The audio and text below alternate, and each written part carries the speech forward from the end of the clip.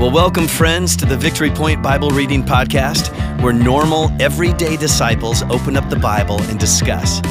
We don't claim to be theologians here, but no one ever said you had to be to read and interpret and apply the Word of God to your life. So thanks so much for joining us today, and here's your host.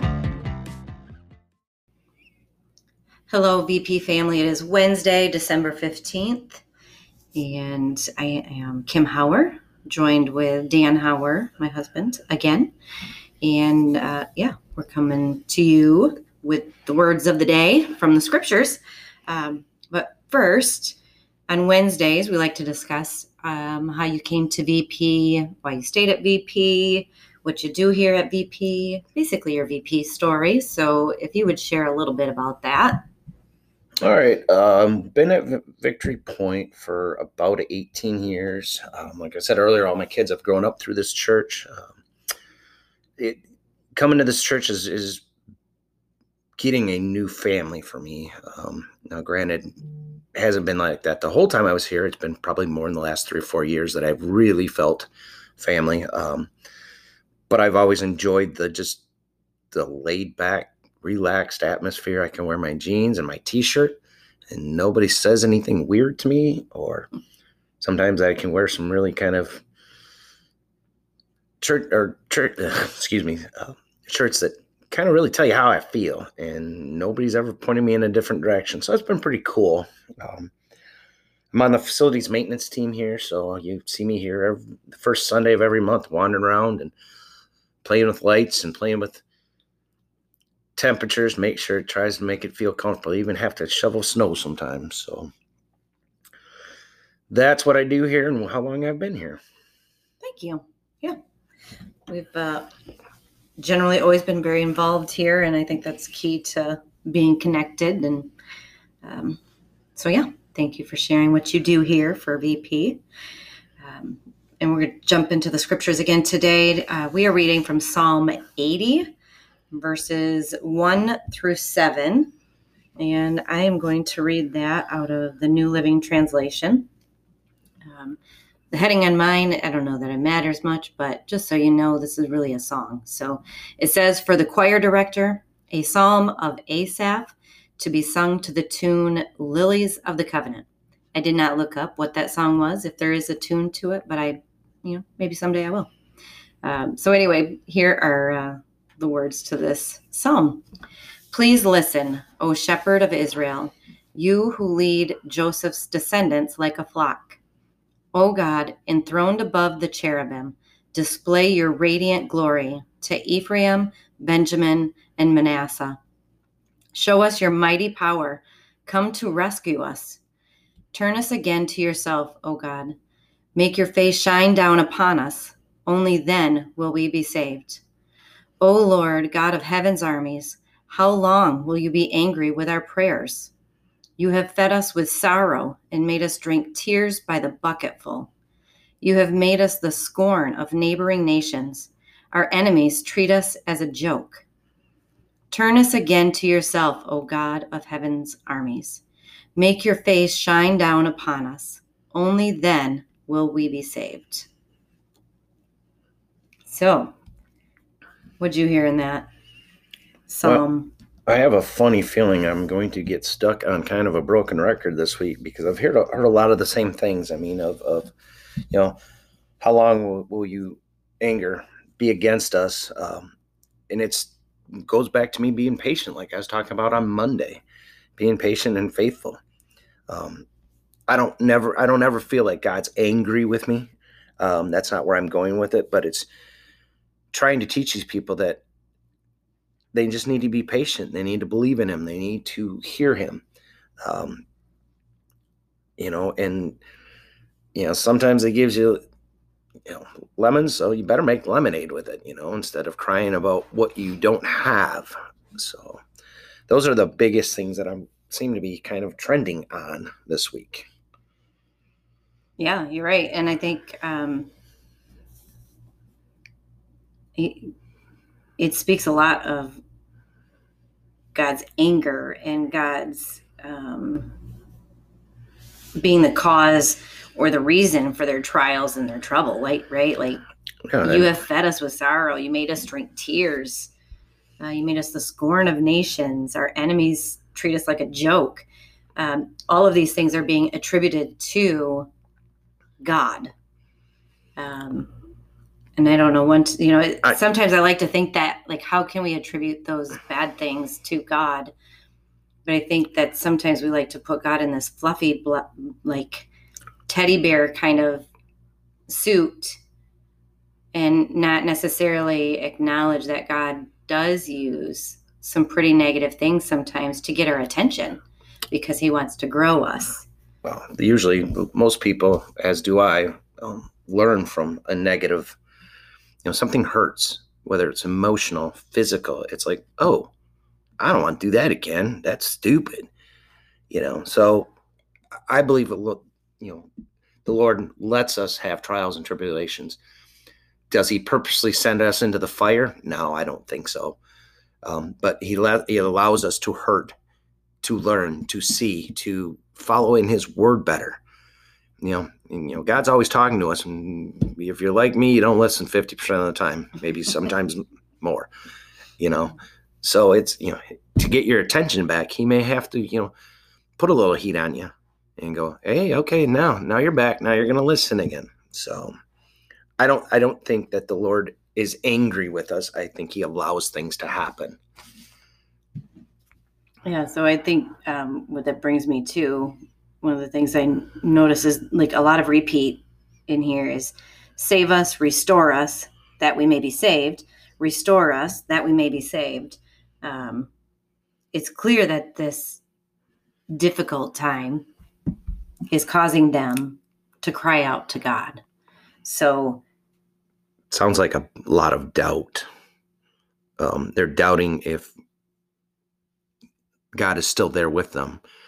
Has he allowed them to pass over to the other side where they're not saved? Believe in the Lord Jesus Christ and you shall be saved. Pretty strong, powerful words. If you can come to grips with it. Yeah. Yeah, I mean, they're asking, turn us again to yourself, O God, in verse 3, make your face shine down upon us. So they realize that there's this, it feels like to them that God has turned their back on them.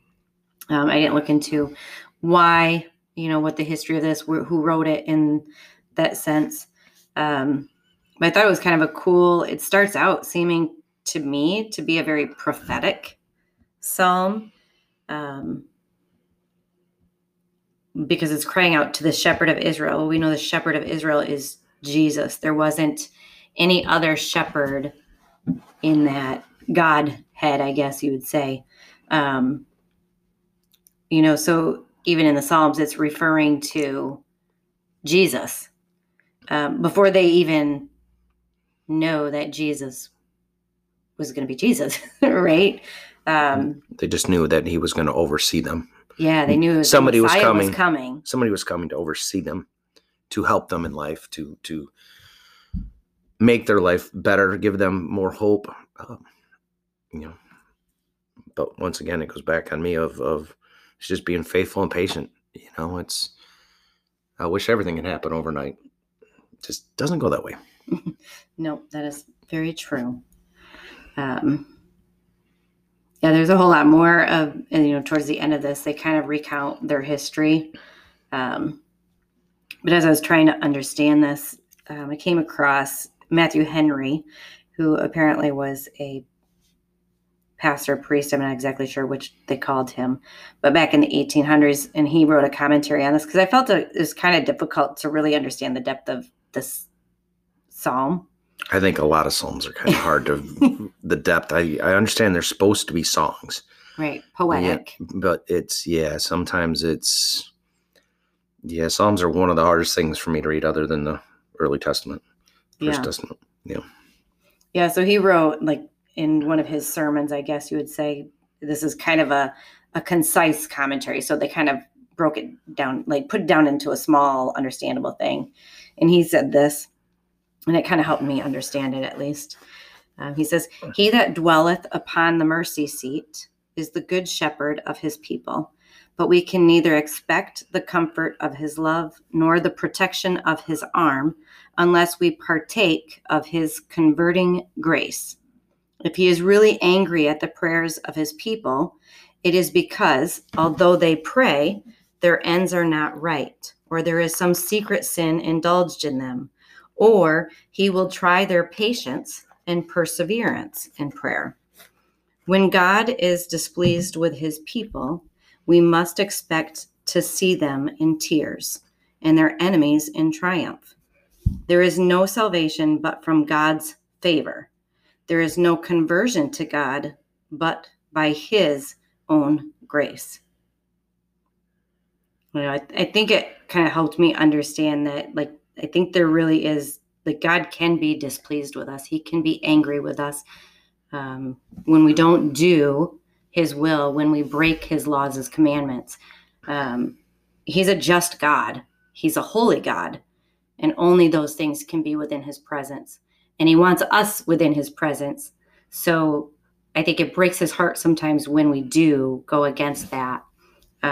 Breaks his heart. And I think it can, if we repeatedly kind of spit in his face, then I think he can get angry. I don't think he turns his back on us forever and always, because again, he's a merciful God and his grace is that which saves us. So he's abundant in grace and mercy, but he's also true and just. And so only God of the universe can balance all of that perfectly.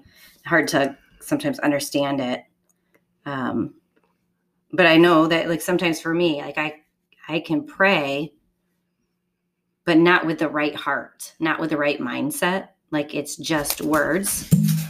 And you're in agreement with me on that, right? Oh, yeah. And yeah. And it usually comes around and punches you in the nose. At least it does for me when I don't have the right mindset. I'm asking for something that I should never ask for. There's no reason I need it. Yeah, it's usually somehow, some way it seems to come back and punch me in the nose, whether it's physically or just emotionally or mentally. Yeah, 100%. I mean, I'm hoping he still appreciates that I'm actually taking the time to talk to him. But yeah, I totally understand when he's like, you're not supposed to ask for that. Really? So, yeah, no, I mean, I think anger is a pretty strong word. So when I'm angry with somebody, I don't talk to them. Well, I guess God did that for a little while. But I'm not as forgiving as him. So it takes me, so I don't ever want to put him in my mind in that place because he's perfect. He's the only thing in this world that is perfect. So how can you have anger, not take care of your people? Which that's my feelings. That's not what I've read in this book. This is not what it's just a personal feeling that I have. I don't like the word angry, especially with God. I struggle with that. Yeah. I don't think that's an easy thing